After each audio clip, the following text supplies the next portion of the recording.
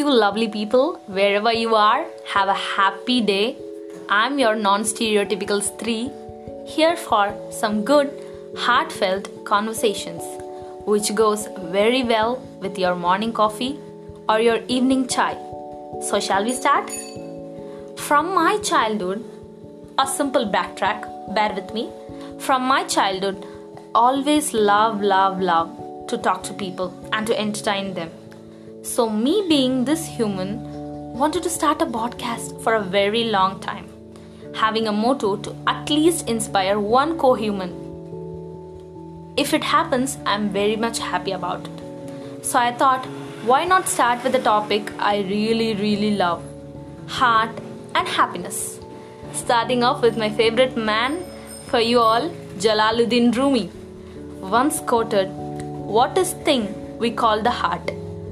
A mystery beyond science, a piece of divine art." We humans evolve over the years. Our taste, our perspective towards things, our needs change with knowledge and company. Is the meaning of happiness is constant? I feel not really. Is the effort to adapt the evolution and feel contented regardless of the environment we live nowadays makes your heart happiness secured. Let me ask you something. We all love mountains, right? Mountain view is better from far away. But do you ever thought why the hell these climbers suffer so much to climb them? Always remember, in life, it's not your destiny that inspires people. It's your soulful journey that touches life, gives you the most awesome thing called happiness. I always do this mantra, so you should also try this. Wake up every morning, ask yourself these 3 questions. Are we living the life we want to relive? Are we living as us?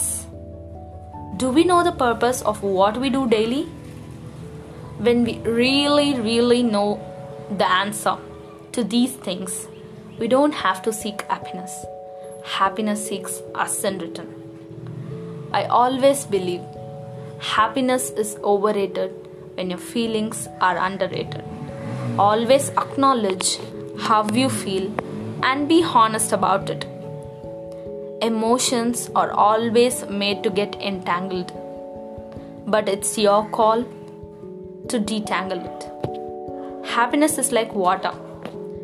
It's your choice whether you want to fill it in glass or in a bathtub.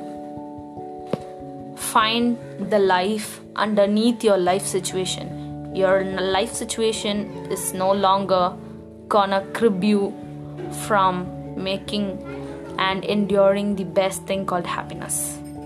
So from my experience, I always thank me for different things, different random things.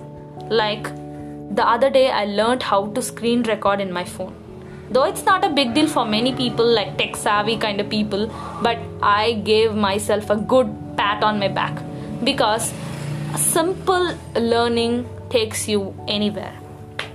One day I pushed myself to drink enough water throughout the day.